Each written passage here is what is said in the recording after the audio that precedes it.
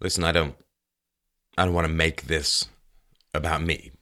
Obviously, Prince died recently, and for those who follow and are inspired by significant Mount Vesuvius-style eruptions of creative and musical genius, it's a tragic thing.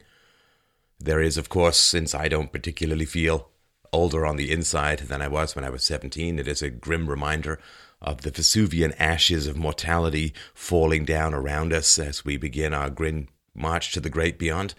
And when you see people in the full flower of youth and vitality and then kind of lose track of them, as I think a lot of people who are sort of post-Batman soundtrack did with Prince, it just reminds you one day closer to death that we all get with every sunrise. Every sunrise is a sunset. And I never saw Prince live. I was very affected by his movie, Purple Rain, which I found unbelievably shocking, kind of almost like an assault on the senses.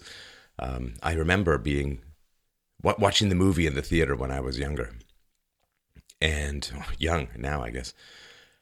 And the falsetto kind of got on my nerves for a while. It wasn't quite as fluid as, say, Jimmy Somerville's falsetto or Freddie Mercury's falsetto. But falsetto kind of got to me after a while, got a little grating. And I remember when he first started singing Darling Nikki, I was like, oh, good, it's a non-falsetto song. And then he launched into talking about her masturbating with a magazine. I just remember being, I don't want to sound all kinds of square, but really, really shocked by what was going on the screen.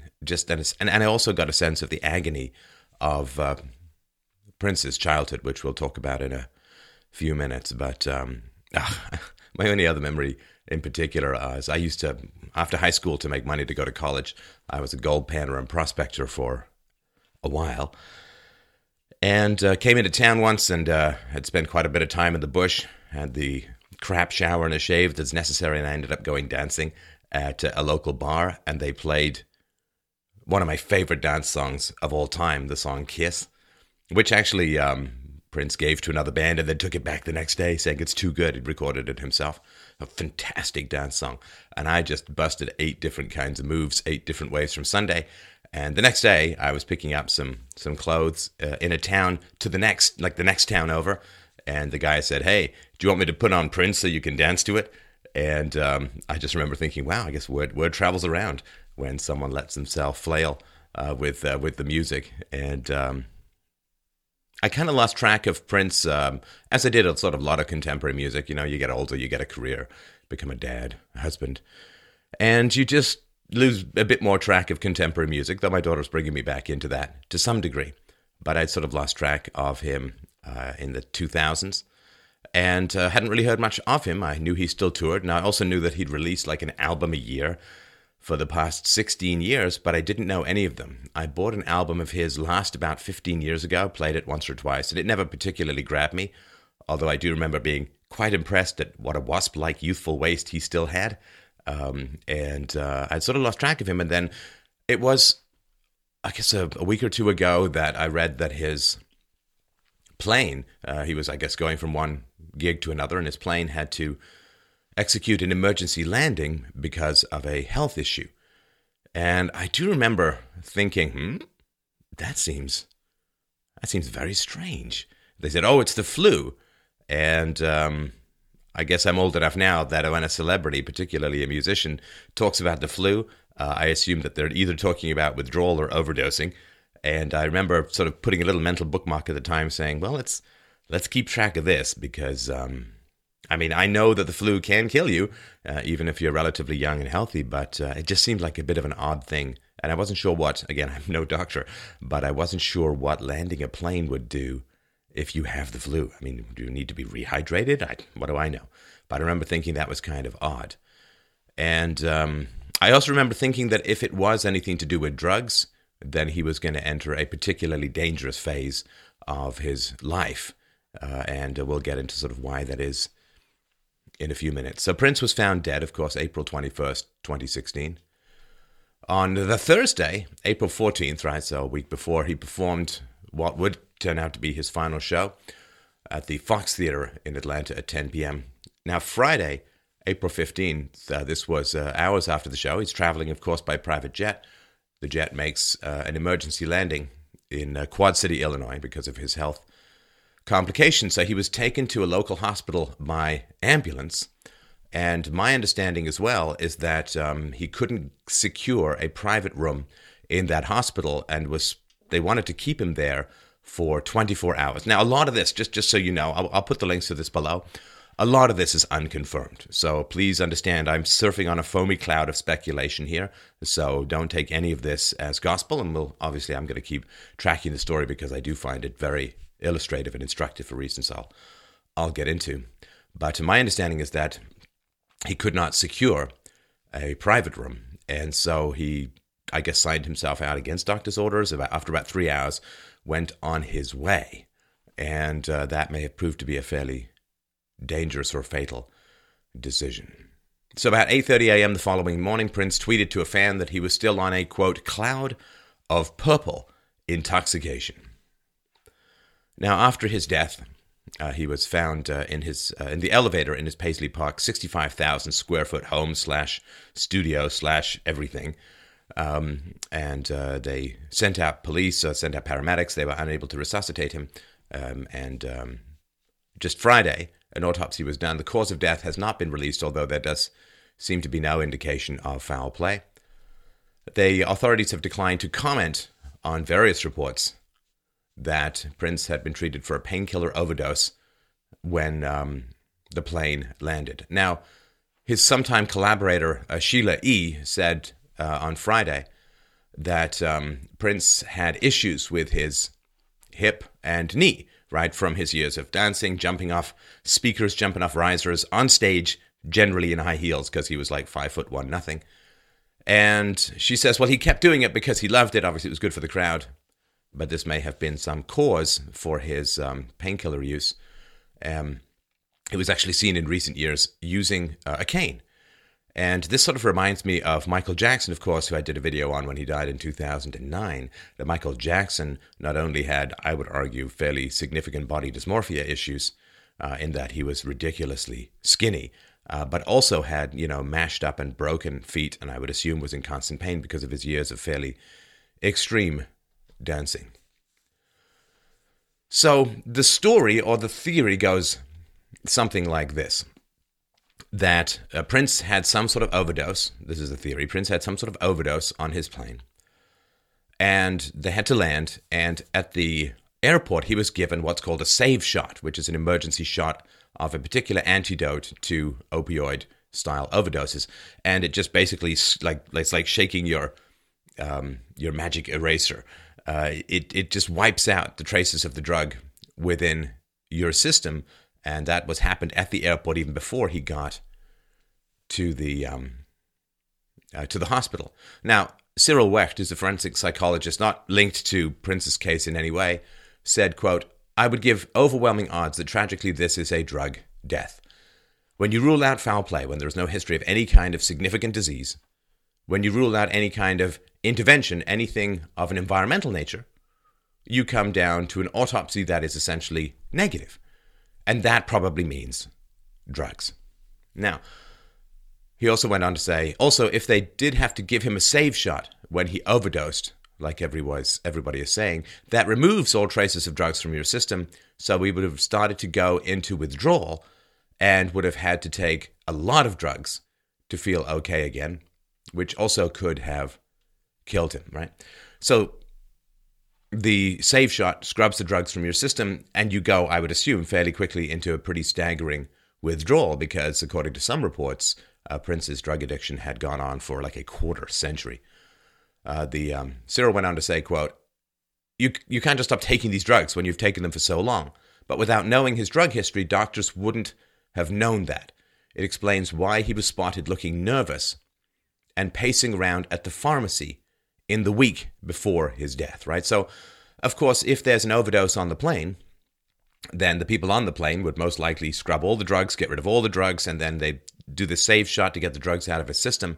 And if he's not going to tell the doctors about his drug addiction, and Prince did according to reports of those around him, suffer some significant paranoia or fear about the medical establishment. If he hadn't told them, then he would have had to try and manage this overdose on his own.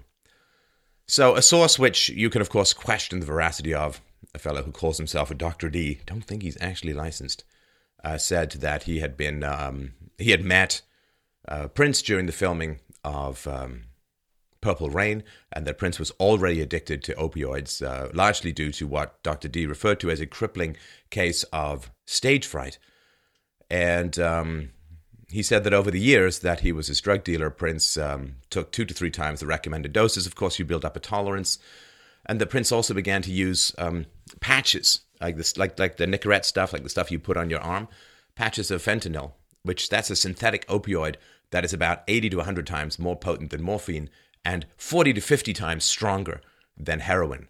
And so you wear them like these nicotine patches, and they give you about 72 hours release of the drug through the skin into the bloodstream.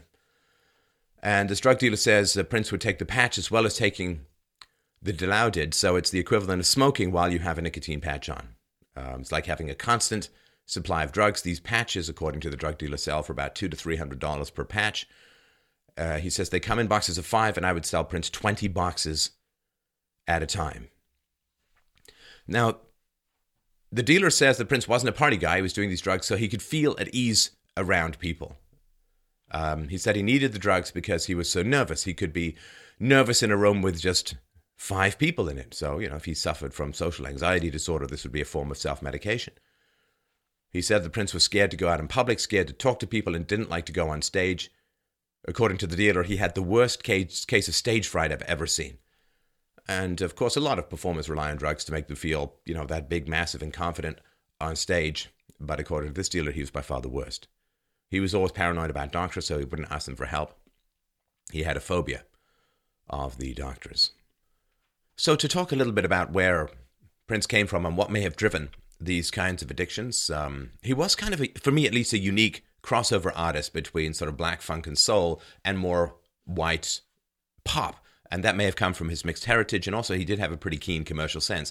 His artistic sensibilities to create his own personalized vision always seemed to be at war with the fact that he also needed to sell records because he was a profligate spender who burnt through unbelievable amounts of money and then would go on tours, and because his tours were so extravagant, sometimes they would break even or cost him money, and then finally began to rescue himself out of his financial hole later on in the 90s. But so he had, of course, some significant influences, George Clinton, James Brown, Sly Stone, but also on the other side, people like Joni Mitchell and so on.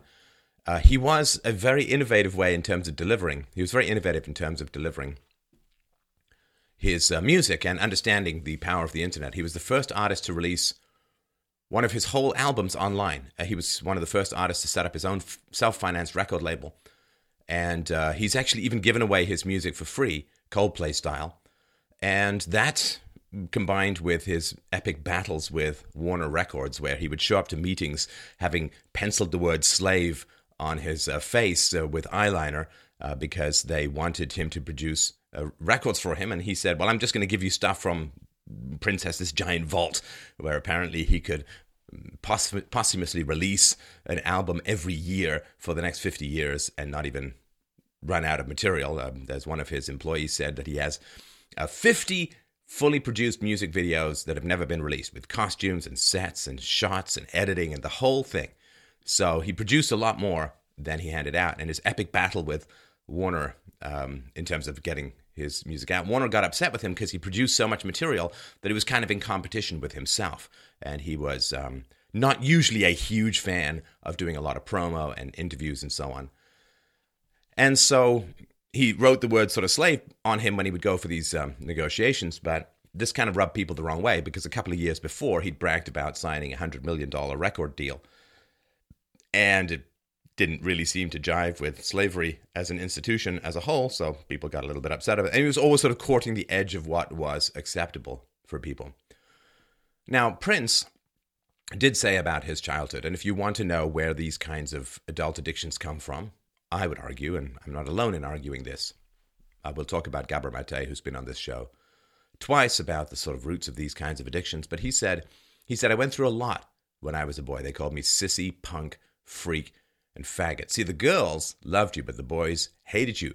They called me Princess. And of course, a bit of an odd name to have as a young man. Both of his parents were musicians. His mother, Mattie Shaw, was a former jazz singer, and his father was in a jazz trio. His father was part Italian. His mother had African American, Native American, and white roots or DNA. His father, John L. Nelson, never quite broke out of the small-time jazz gigging scene. And he said that he named his son after his jazz trio because he wanted his son to be able to achieve everything that he himself, John Nelson, was not able to achieve. And the degree of Prince's youthful success is truly spectacular. He did burst like a supernova onto not just the music scene, but the video scene and the movie scene as well. Prince was the first artist since the Beatles to land at the same time a #1 album, a #1 single, and film, which he did at the age of 24 years old. And by the time he was 27, he had $27 million in the bank, by which my daughter has calculated that he earned $1 million a year. She's a math genius. Now, when he was a kid growing up, a lot of conflict between his parents. His parents divorced when Prince was very young, and he bounced around various places. And music and the radio became a sort of form of escapism for him. And his father introduced him to piano at the age of 7. And it's just based on various reports I've read, Prince ended up mastering between 23 and 27 various instruments. And he, along with Stevie Wonder, is one of the few musicians who can actually play almost everything that is needed for his records at a professional level. He's weak in virtually nothing. And people don't know the degree to which Michael Jackson was a musician, and particularly a drummer as well. Now, Prince has never spoken directly, to my knowledge at least, about the physical abuse that he supposedly suffered at the hands of his father. He has downplayed some of this. Later, he told Larry King that his father was just, quote, a very strict disciplinarian, but it seems to have been a rather more serious situation than that. Prince has reportedly shared stories of his abuse with a few close friends. Susan Rogers was his engineer between 1983 and 1988 and worked on a bunch of his best-selling albums. And she said, Prince told me there was abuse in his childhood. And you can see this showing up in the movie Purple Rain. And also he's got a song, Papa, in which Prince sings, quote, don't abuse children or else they turn out like me. Now, his mother, Mattie Shaw, remarried a couple of years after his parents split up. But the new guy, Hayward Baker, well, it was a bit of a unpleasant and conflict-prone relationship. Prince said, I disliked him immediately. He would bring us lots of presents all the time rather than sit down and talk with us and give us companionship. Now, one thing that happened, given that he had no relationship, particularly with his father, he was actually estranged from his father for significant periods of his life. He didn't have a father around to teach him about sexuality. And Prince said that his mother taught him about sexuality by giving him a stack full of Playboy magazines and erotic literature. I'm not sure that's the best way to learn about sexuality, and that may have had something to do with his R-selected compulsive sexualization of just about everything he touched later on. And later he had, well, quirks, right? So he changed his name to an unpronounceable symbol of the combination between male and female, leading one wag to dub him Cymbalina, for being a symbol. And his tour manager through most of the 80s said, quote, his mother basically walked away from him, and his father struggled to raise him and threw in the towel. It certainly doesn't add up to a very secure, well-rounded individual. And there are also reports that that Prince recorded something called the Black Album, which he didn't release for 7 years. While he was experimenting with ecstasy, he got the feeling, or had the, paranoid idea that the Black Album was actually motivated by the devil. And so that was a big problem. Now, in 1985, there is a Rolling Stone journalist named Neil Carlin, and he went strolling around Minneapolis right after Purple Rain's extraordinary success. And Prince stopped him and pointed out, like, there's a phone booth, which I guess for young people is a tent for a non-portable iPhone. You put the quarter in before cell phones. And he said, over there is this cell phone, from which, quote, I called my dad and begged him to take me back. He said no. So I called my sister, Taika, and begged her to ask him. So she did, and afterwards told me all I had to do was call him back, tell him I was sorry, and he'd take me back. So I did. And he still said no. I sat crying at that phone booth for 2 hours. That's the last time I cried. Now, that is an important statement. And again, the degree to which this is self-dramatization, I'm just going to, accept the stuff at face value, but recognize that this is maybe self-promotion and so on. But when people go through, like he had no place to go, no place to live, he's bouncing back and forth between places. He tries to get his father to take him in. His father says no, as a great degree of betrayal. And then he says, that's the last time I cried. Oh, Krista Burke. Anyway, and so at that moment, that's when a decision may have been made within his heart to shut down his feelings, to shut down his emotions. Now, that doesn't generally work in the long run. It gives you short-term relief, but not long-term relief. In fact, it comes at the expense of long-term stability. And this combined with his social anxiety, there was 3,000 screaming fans one time were confronting him in Charlotte, North Carolina. He got really, really spooked, began to shy away from personal appearances. And early on, he had a sort of 3-record deal at the beginning. He was one of the youngest people ever signed to Warner Brothers, and he had a sort of 3-record deal. And the 3 records were supposed to, I think, cost about $175,000 combined, but he spent so much time and money on his first record that he was $500 short of the entire budget just for his first record. So he was supposed to go on tour, but he was a very, very nervous and tentative live performer. And he would often, I guess this is sort of like a young Jim Morrison, would play with his back to the audience. Now, fairly, to be fair, he did have a very nice, tiny Ken-style butt, but not exactly what the audience wants to see. And so they got him up to try and do his tour because they needed to get their money back for the next albums. And his first couple of concerts, particularly the very first one, was just a complete mess because he put so much effort into making his first record that he was shocked and appalled that he couldn't do the same when the crowd was there. His cousin said, I kept trying to speak to him and he wouldn't even talk. He thought the show was shit. So the label, well, they had a bit of a challenge. Well, what are we going to do with an artist who blew almost all of his 3-album budget on one record? He actually just fired his management and he wasn't even ready to tour. This also happened when he opened for the Stones. Yeah, a little pressure there. And there were 4 acts on the bill. Prince was first, but he was booed off stage after 15 minutes. According to somebody who was there, he could only stay on for 2 or 3 songs. The crowd threw things at him. He made great records, but he couldn't perform on stage. Prince was so upset that he flew straight back to Minneapolis and refused to return for the second concert. Manager spent an hour and a half. Even Mick Jagger came in before Prince decided to change his mind and come back. And, to his credit, he did end up staying, despite the fact that he got jeered and booed and people threw fruit at him. He did stay and sort of struggle through the next couple of sets, which, I guess got some respect from some people. And Prince, in the early 2000s, he became a Jehovah's Witness, and this made him a little bit more difficult to book as a tour act because he sort of turned his back on his hypersexualized earlier stable of hits, and that became more of a challenge. And this wasn't the only person this happened to. He had this young lady, one of his proteges. He was kind of famous for having sex with his girlfriends and then making an album with them. He spent $2 million for Carmen Electra to produce a rap album, which, as far as I understand it, did not have a huge amount of street cred and went pretty much nowhere. But one of his proteges was a woman named Vanity, and,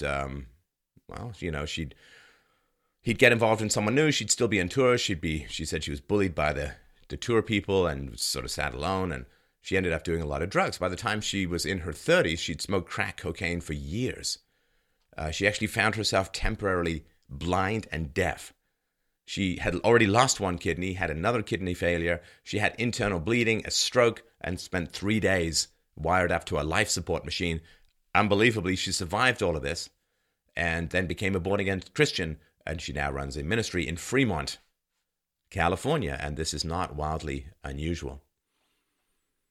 Now, his outlandish persona, I mean, this giant-haired, pompadoued, purple sequined Ken doll of explicit sexuality got him a lot of attention. And I remember, too, when I saw Purple Rain, there's a time, I think it's in Purple, he's doing a guitar solo, and he just gives this amazing smile of confidence and larger-than-life personality structure. And I just remember being struck, finding out now that it may have been because of his drug addiction. Well, it busts the bubble just a little bit, because I thought that was quite compelling. It was also interesting to me that one of the things that motivated him to do Purple Rain was the fact that Sylvester Stallone, who was a down-and-out broke actor when he wrote the script for Rocky, and the studio said, well, we'll give you $1 million for the script for Rocky, but we want somebody else to star in it because you're a nobody. And he said, no, I'm going to star in it. The broke guy turned down $1 million to pursue his dream, and that's why and how you become a star. But there were these two opposing poles of masculinity at this time, right? I mean, there was, of course, the Rocky stuff. I think by the time Purple Rain came out, Rocky was in its third round, sort of hyper-masculine, big, buff, Italian stallion kind of stuff. And then there was this diminutive metrosexual eyeliner and, all the kind of funky stuff he did with his dancing and all that. And it was quite, who the hell are you supposed to be to get the girls? It was a little bit confusing. I guess it was a little bit easier back in the days of Ward Cleaver, when you had to be staid, solid, and responsible, and never, ever exit your bedroom without wearing a shirt, tie, and jacket. But it became a little bit confusing in the 80s, because there was some of the really macho stuff, and then there was all this really heavy eyeliner, lipstick, glam stuff, and the guys who looked gay got all the girls, and it just became kind of confusing. And then Migrant Crisis. Anyway, we'll connect those dots a little bit later.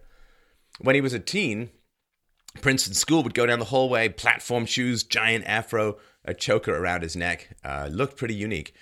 And he was known at the time already as a gifted musician, but how could he get noticed? According, outlandish outfits, he's a tiny, skinny kid from a broken home. He tries to get noticed that way. According to someone who knew him at the time, he was trying to be cute and get attention. He didn't get it at home. A lot of people felt sorry for him. And of course, isn't that the pull? People start off feeling sorry for you, you achieve giant fame and wealth, and people envy you, and then when they hear about your passing, if it's grim, well, they then feel sorry for you again. Because look, the guy sold over 100 million records, got 7 Grammys, a Golden Globe, and an Oscar. But still, the fact that his parents split when he was 2 was a big problem, and we'll talk about that a little bit in a moment. So he was shy but desperate for attention. He was sexually compulsive, I would argue, and then found religion. He courted fame and made himself as much of in the public eye as possible, then became a sort of recluse. And yet, that whole thread of musical genius continues throughout his life, and the legacy of his compositions is truly staggering.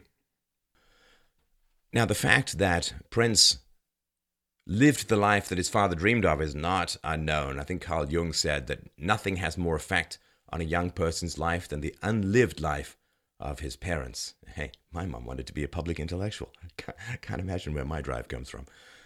And so there was that aspect. And there was also poverty, significant poverty. Prince once said, we used to go to McDonald's. I didn't have any money, so I'd just stand outside and smell stuff. Poverty makes people angry, brings out their worst side. I was very bitter when I was young. I was insecure, and I'd attack anybody. So Prince was, of course, bullied at school, but also suffered with epilepsy from birth. Now, he said, I used to have seizures when I was young. From that point, I've been having to deal with a lot of things, getting teased in school, and early in my career, I tried to compensate by being as flashy and as noisy as I could. And it's not uncommon for people who have a different kind of look, and I actually think he was a very handsome man, but when you have a different kind of look, if you pour enough talent and charisma into that look, you can actually move the needle of sexual market value closer to where you came from. Well, he joined his first band when he was 14, reportedly wrote his first song when he was 7. There was a band called Grand Central, then another group, 94 East, and at 19 years old, Warner Brothers' youngest ever signing. And he fought hard, and this is an amazing amount of confidence at 19, he fought hard for complete artistic control, absolutely unheard of at the time. And that is some very, very impressive dedication to his own vision.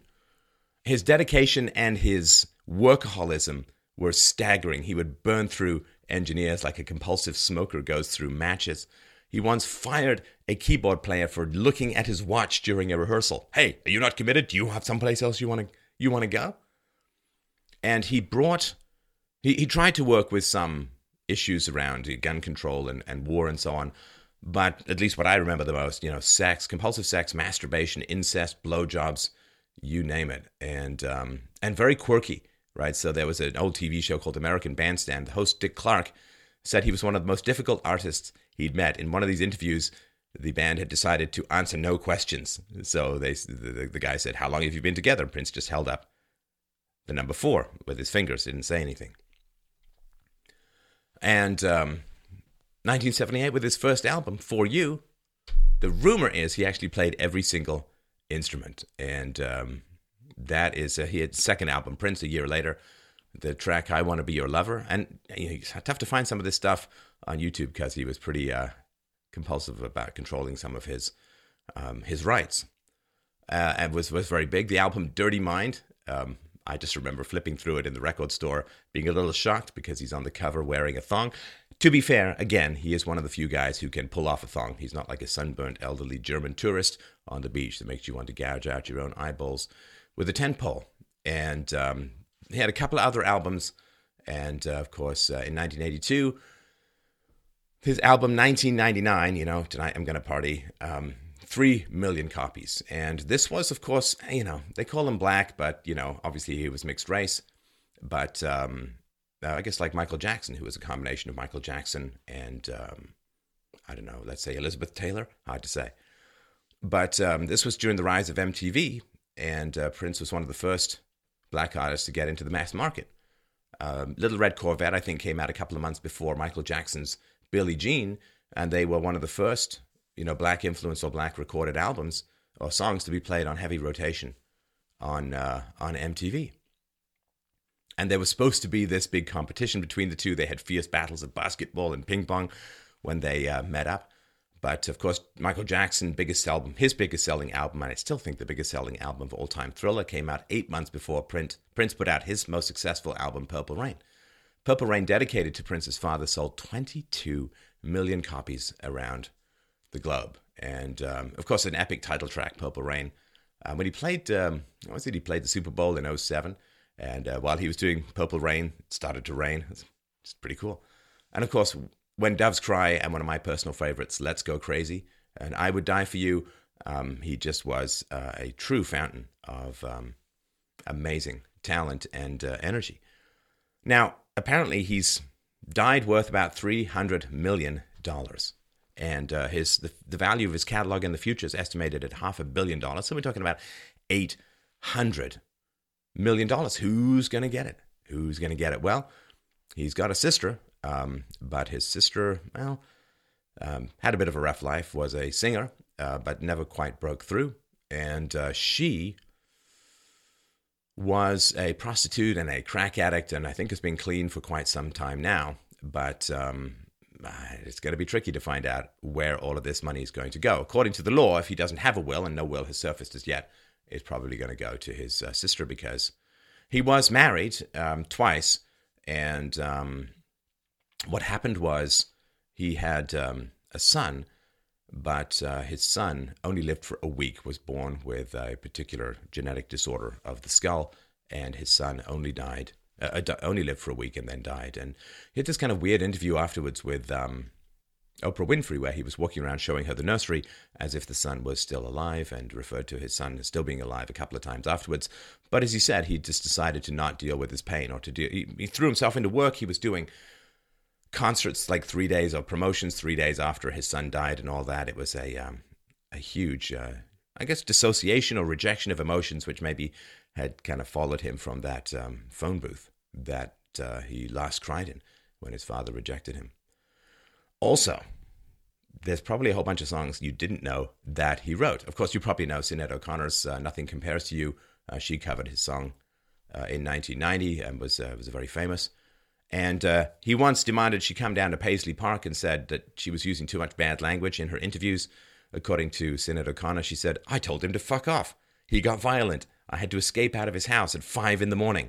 I think she also claims she spat at him. And I just love being half Irish, don't you? And you probably maybe know that the Mangles' Manic Monday, which I think Leonard Nimoy's niece was in the band. Why do I know these things? Why can I not remember my phone number? Anyway, so he just wrote a whole bunch of songs for other people, and you can look some of these up. We'll put a link below to like 12 songs you didn't know were written by Prince. So after his son died due to Pfeiffer syndrome, his wife, who was a belly dancer, he met when she was 16 and said, "That's the girl I'm going to marry," but waited obviously a little bit of time. I think they got married when she was 21 or 22. She also then had a miscarriage, and this was tough. The loss of a child brings couples closer together, as he said, or drives them further apart. And sadly, their relationship went the second way. So he found religion. Apparently his mother, when she was dying, demanded or begged him to take on religion, so he became a Jehovah's Witness. So he stopped performing a lot of his X-rated material, which made it a little bit tricky for people to enjoy his live acts as much. So as I was saying, in the past 16 years, 16 albums. 2004, Musicology, a very, very famous album. 2004, the year he was inducted into the Rock and Roll Hall of Fame. I'm pretty sure he showed up wearing more than underpants for that, although I wouldn't put a huge amount of money on it. So, for thousands of years, philosophers and thinkers have been saying to people, look, fame, talents, looks, money, this is not going to make you happy. And Prince said this. He said, look, I make these gold records, I hang them on the wall. They just sit there gathering dust. They don't make me happy. And this compulsive chasing, this workaholism, this feeling of not enoughness, that I can't just be myself in the world. I can't just be myself with those around me. I have to be me plus, me plus. And I talked about this when I talked about the death of Robin Williams, which you should check out. We'll put a link to that below. Can you be who you are and be enough for those around you? This doesn't mean don't try to do great things. I'm certainly trying to do great things with my life. But can you be satisfied with who you are? Because it seems to me that Prince had, this anxiety, which this social anxiety, this performance anxiety, which had been covered up by this, again, potentially, if it's true, quarter century of opioid addiction. And of course, the opioids mellow you out, and then you need speed to bring you back up, which according to the drug dealer was supplied. Can you just be who you are, or do you have to put on a show for people to find you worthwhile? If you're an addict, and the addict is profitable for those around you, and Prince did hire a lot of his friends and a lot of people that he knew to the detriment of his business empire. Paisley Park was a disaster. His accountant said, this is the line going down, and that's the cost, and this is the line going up, and that's the expenses, and it just never quite sunk into Prince. Prince would spend $500,000 a year just to have his studio at Paisley Park, his studio at his Paisley Park compound, fully staffed. 24/7, just in case he wanted to record anything, and that was incredibly expensive. So can you just be who you are? Once you get that kind of fame, and that if you are addicted, the people around you aren't going to mess with your addictions, because if you are an addict, of course, you're going to be very aggressive in general towards people who question the value of your addiction. So you end up, if you are addicted or compulsive or a workaholic, you end up with people around you who are profiting from your dysfunction and therefore don't have any very strong reason to help you get better. And I think this is one of the things that if he had the OD and then he got this save shot and they cleared out the drugs from his system and he didn't consult with doctors to say, listen, I've had this long-term addiction, if I'm going to wean myself off this stuff, I'm going to need to be under medical supervision. He basically went back to self-medicating without a doctor's advice. And that may have been, of course, what killed him. We'll find out over time. The police are currently questioning all of the people who were on that plane to find out what actually happened and if there were drugs involved, in which case, it might be a rather exciting time for them. So I just to end up, and I appreciate you listening to this stuff. I hope it's helpful. Just to end up, so Gabor Mate, who is a Canadian physician, works at the downtown east side and works with a lot of drug addicts. His argument is that when you have a lot of deprivation, if your feelings aren't mirrored, we're not born with any capacity to manage our own feelings. That's something we learn through eye contact, through mirroring, through empathy, through sympathy from a loving caregiver.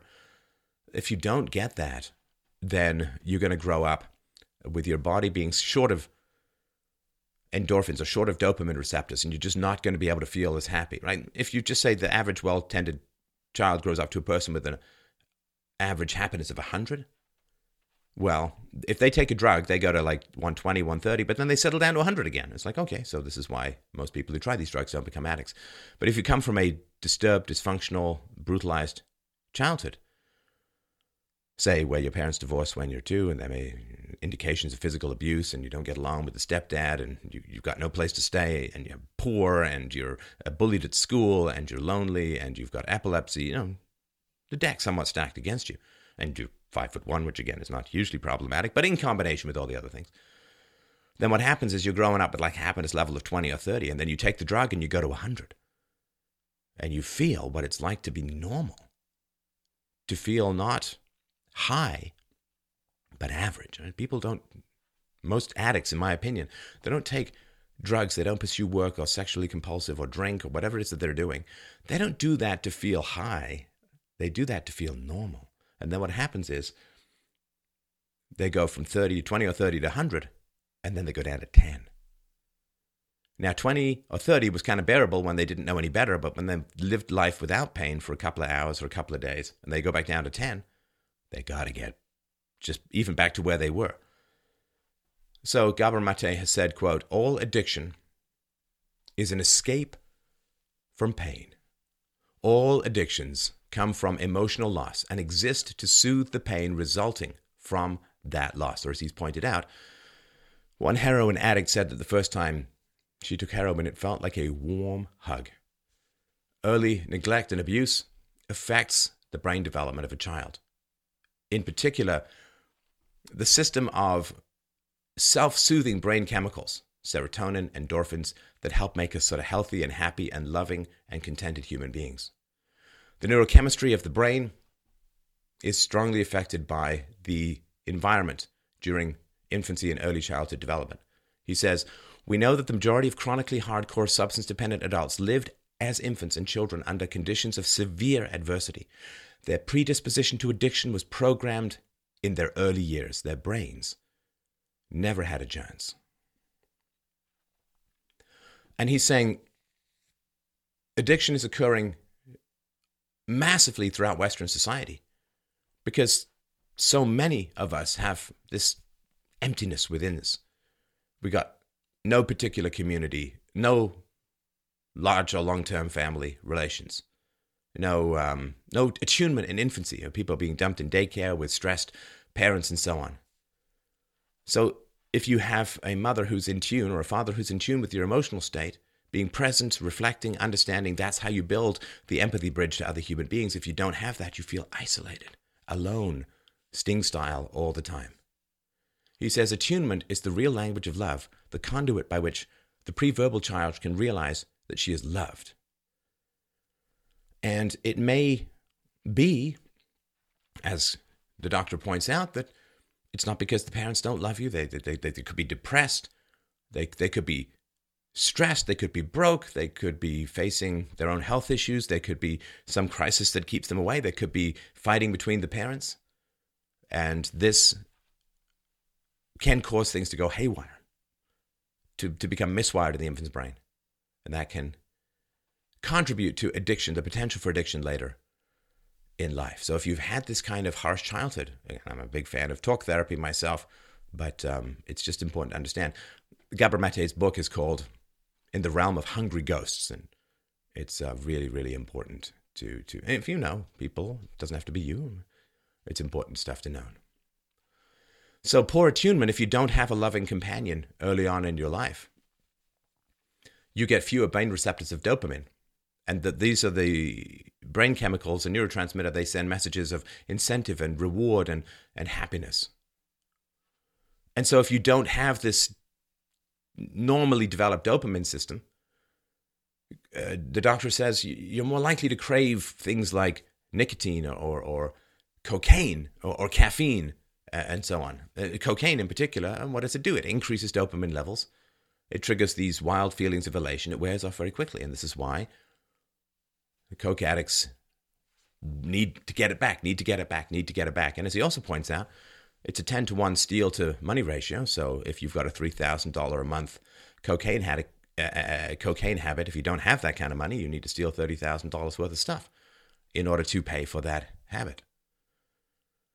So in the absence of this internal contentment, of this peace of mind, we look for externals. That's what he calls them, externals. Status, work achievement, money, looks. Do I look good enough? Do I have enough abs? And can I raise my status in some other way? And this also is where I think people get cruel, because they want to gain endorphins by putting down others and feeling superior themselves. So it may have something to do with sadism. Again, these are all just my particular opinions, but it is a chilling thing to sort of understand and to recognize and to realize. And maybe you've seen this in yourself, or maybe you've seen this hopefully not just in yourself, or not at all in yourself, but in other people, that pity often provokes actions which result in envy, right? So you feel pitied, you feel humiliated, you feel you have low sexual market value or low social value. And so you pour yourself into becoming greater than you were, which provokes envy. But envy is not a cure for pity, because both are states of inequality. If you pity someone, you feel above them. If you envy them, you are below, looking at them. None of these are equal states. And this inequality showed up in Prince's relationships all the time. He was very controlling of his band. His band was constantly chafing. His series of bandmates were constantly chafing under his control. His first wife said she was never allowed to call him. She always had to wait for him to call her. So control freaks, if that's what he was, it's not an equal. You can only find soothing and comfort in relationships of equality. And to constantly either feel humiliated and below people or in command and control of them is going to provoke loneliness. There is no external solution to the problem of insecurity, to the problem of not feeling good enough, to the problem of feeling unloved, of isolated emotions. There is no external solution. You can get as buff as you want. You can get as sexy as you want. You can get as rich as you want. You can be as successful as you want. You can be as good looking as you want. None of it fixes it. The cure for dysfunction is honesty with the self and with others. Because when you are honest with people and you are vulnerable and open with them and who you truly are in the face of their existence, when you are actualized, when you are direct in your communications, the only people who can stand to be around you are people at the same stage of development. This is true wherever your development is. And so the more honest you are with people around you, the more you will drive away manipulators and parasites and languicides and deniers. And the people who want to either profit from you or control you or manage you, exploit you. Honesty creates a safe zone of honesty around you. Self-actualization, self-knowledge drives away people who are merely profiting from your existence and brings closer and opens up the possibility of finally in your life having people around you who love you for who you are and not for what you can do for them.